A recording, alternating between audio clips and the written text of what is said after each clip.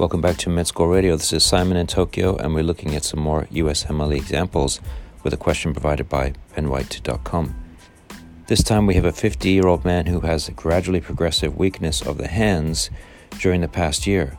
Physical examination shows atrophy of the forearm muscles, fasciculations of the muscles of the chest and upper extremities, and hyperreflexia of the lower extremities.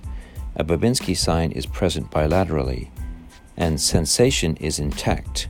Which of the following is the most likely diagnosis? Is it A, amyotrophic lateral sclerosis, B, dementia, Alzheimer type, C, Guillain-Barré syndrome, D, multiple cerebral infarcts, or E, multiple sclerosis?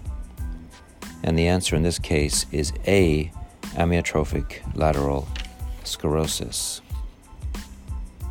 So for this answer, a mix of upper motor neuron signs, hyperreflexia and Babinski, and lower motor neuron signs, fasciculations and atrophy means ALS.